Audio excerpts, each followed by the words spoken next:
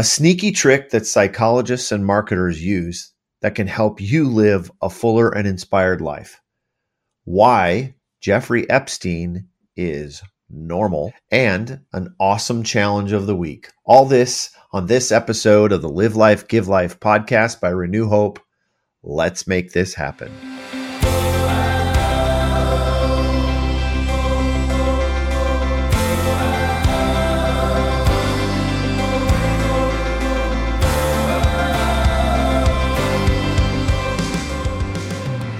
Welcome to Episode 2 of the Live Life, Give Life podcast, brought to you by Renew Hope. My name is Chad Goring, and I am the host of the podcast. So as we start this episode, I just want to remind you of how this podcast is designed. There are 3 pretty distinct sections to each episode of the podcast.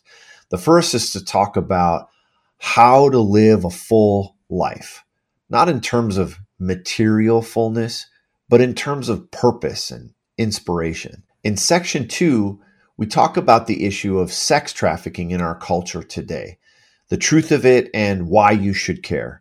And finally, in section 3, we have a weekly challenge designed to move us closer to inspired living.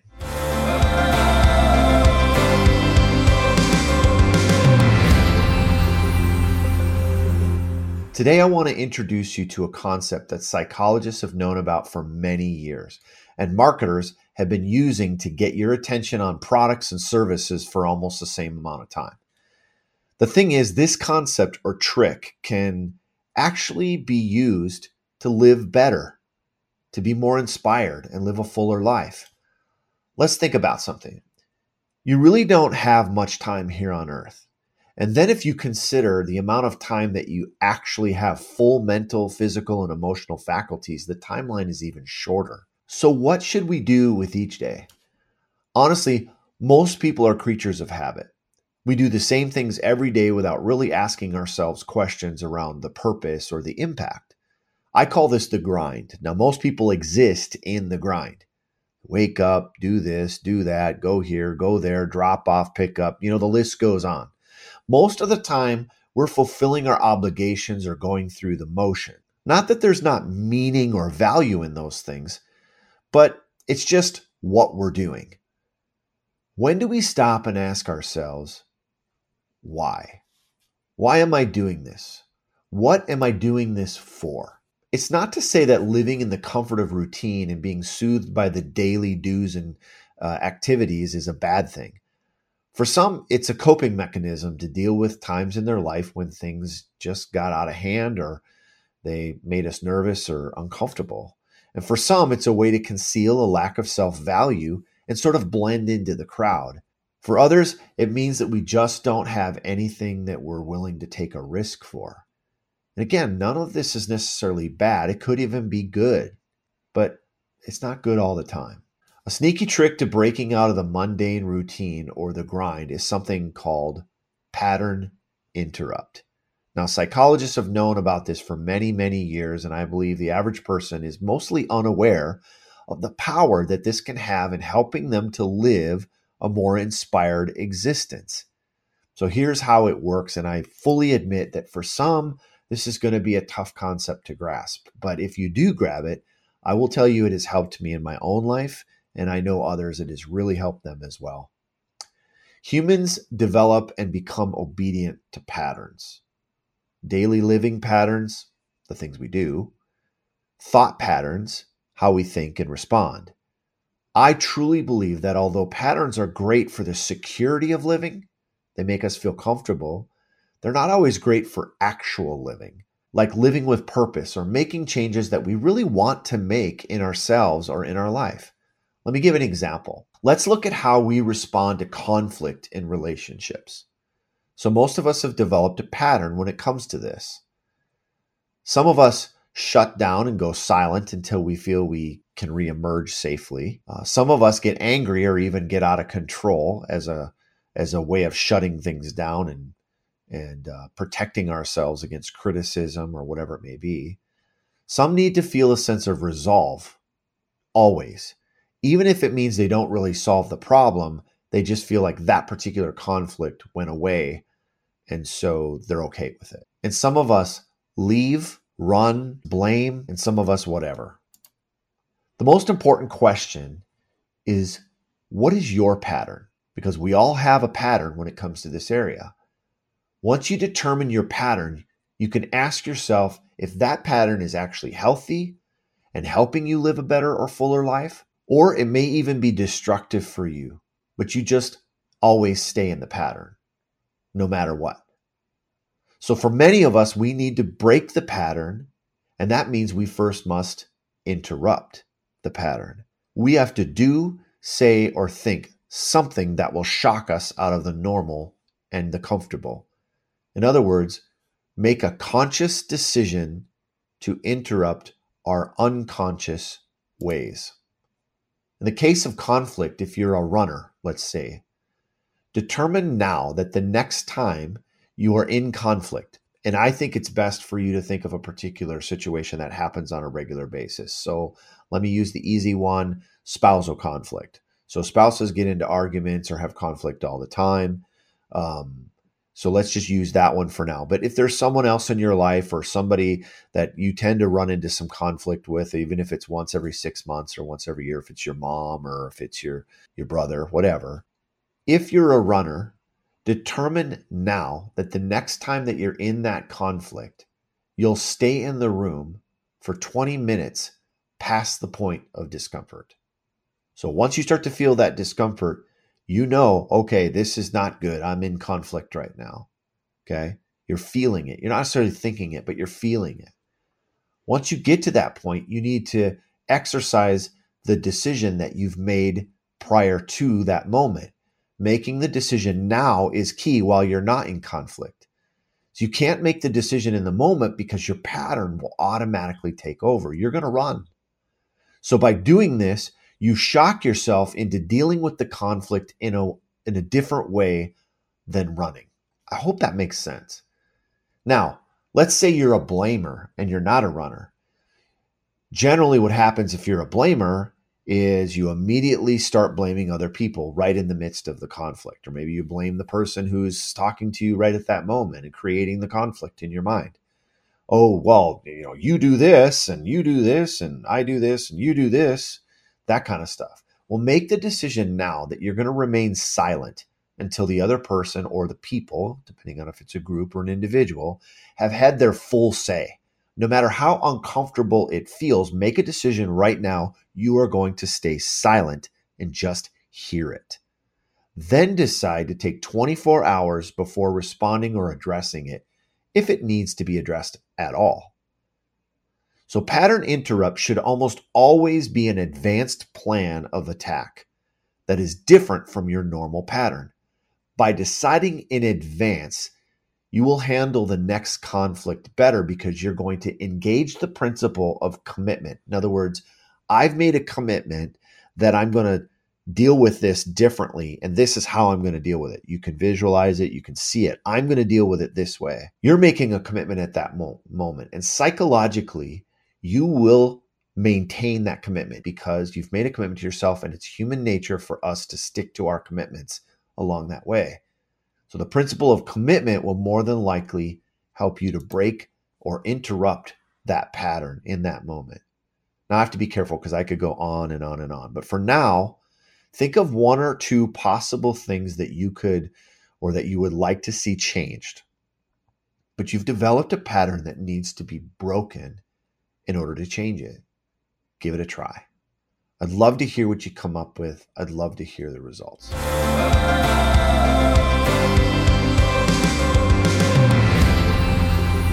As I mentioned, we will dedicate a section of each episode to the issue of sex trafficking.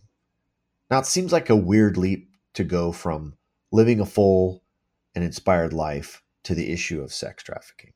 But it's not really a weird leap at all because I believe most of us don't get involved in big issues in our life because we are in the grind. We just don't get engaged because we don't really see how we can get engaged. We're too busy doing these other things. By living this full life, we overflow this life and we're able to start to take some of our energy and actually engage in some of the bigger issues of our time. So it's not really a big issue to leap into sex trafficking. It's also the mission of Renew Hope, who is the sponsor of this podcast, to help people like you make a difference in the battle against sex trafficking. So that's why we talk about it. So today I want to talk about Jeffrey Epstein. And I want to say Jeffrey Epstein was normal. So what do I mean? Like, what do I mean by normal? Well, people have all sorts of ideas of how sex trafficking works, but there's really one main way that it actually happens. Let me give you a little bullet point list. Someone is vulnerable. Someone sees that vulnerability and decides to take advantage of it. They're manipulated, coerced, or forced into going along, and they become trapped physically, emotionally, and or mentally through ongoing and repeated trauma. If you have followed the Epstein story at all, then you know his mode of operation when it comes to exploiting and trafficking girls. In the Netflix documentary, for example, you'll see things like a young girl wants to go to a prestigious school or become an artist or a designer.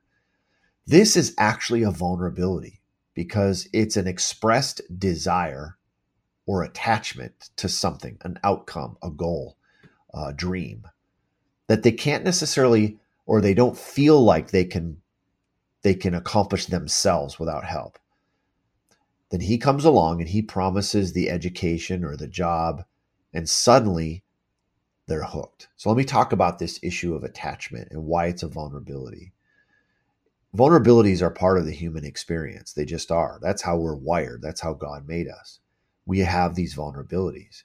It's a part of the human experience because we need to have vulnerabilities in order to experience the highs and lows of living here on earth with other people.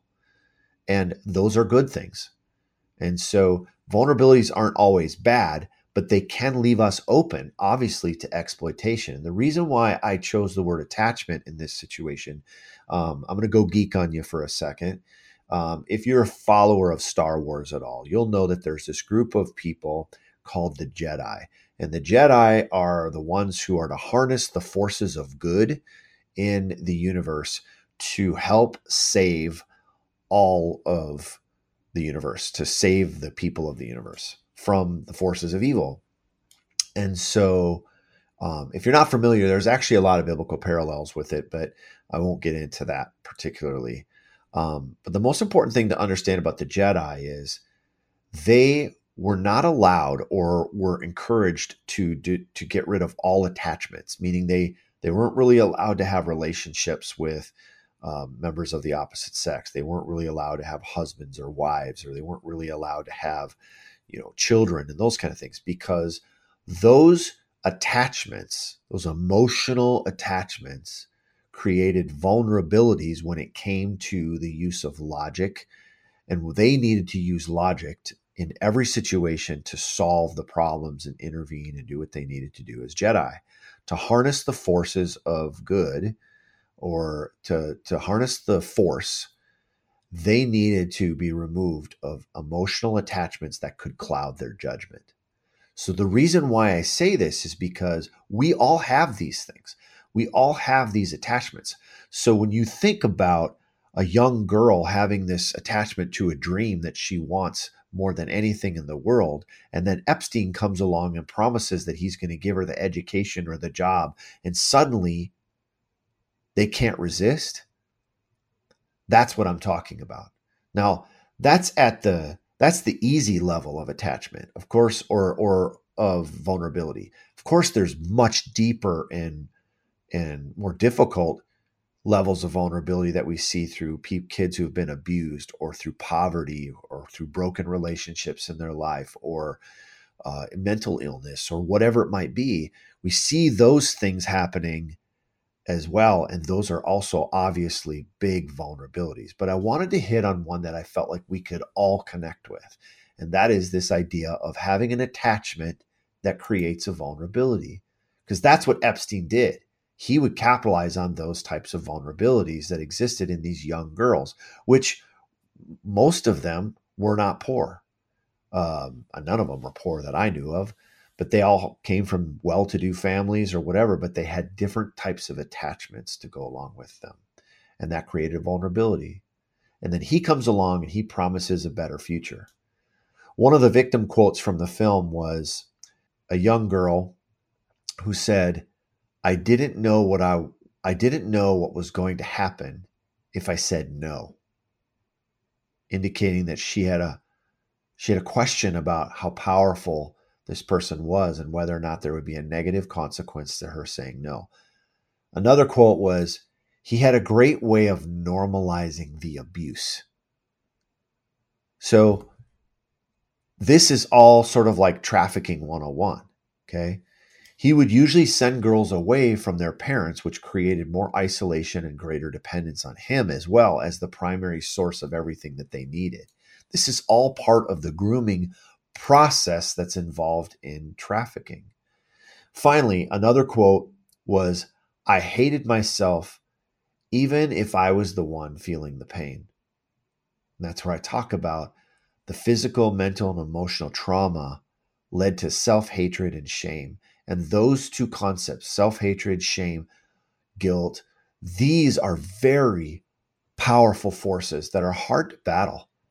They're hard to battle for adults that deal with them on a regular basis that have never truly dealt with them to get rid of them in their life, much less a kid who is just trying to fulfill a dream or survive and had to deal with self-hatred and shame along the way.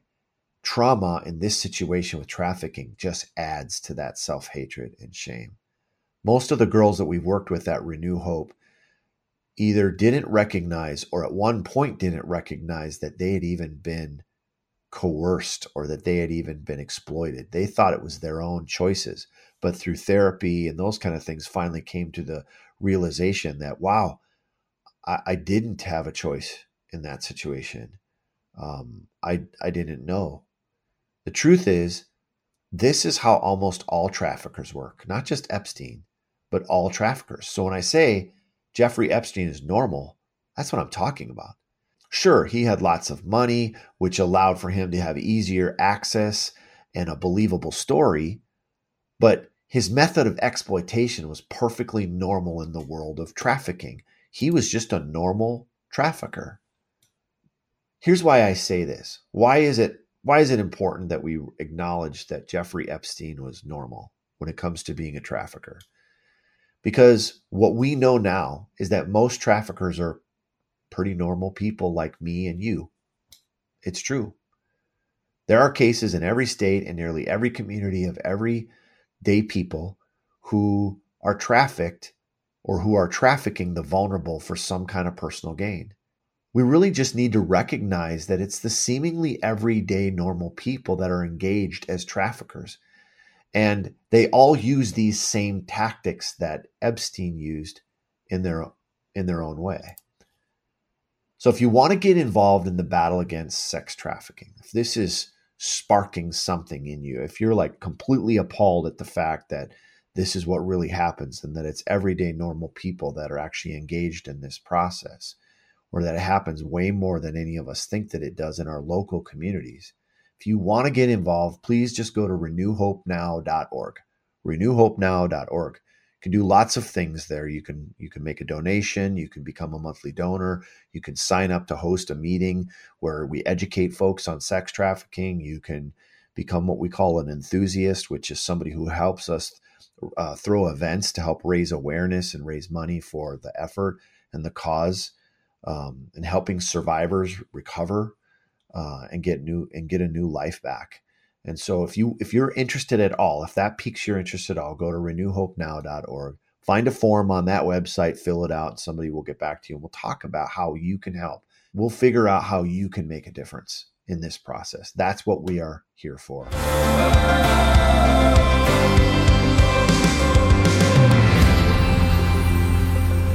Remember that the purpose of the podcast is to inspire you to live a full and inspired life so that you can overflow and make an impact on someone who hasn't had the chance to live that way. So today's challenge is to find an undesirable pattern in your life and make a decision to interrupt that pattern now, right now, before the pattern has a chance to rule you in the next occurrence. Look closely at your most difficult issues and identify a pattern, something you want to change. Identify the pattern that you tend to execute when that situation comes up. Decide now that you will act differently. Decide now exactly how you will act the next time that conflict comes up. Make a commitment to yourself to do something different to break that pattern. Okay, well, that is episode 2 in the books. Cannot wait for the next episode. We'll see you next time. God bless.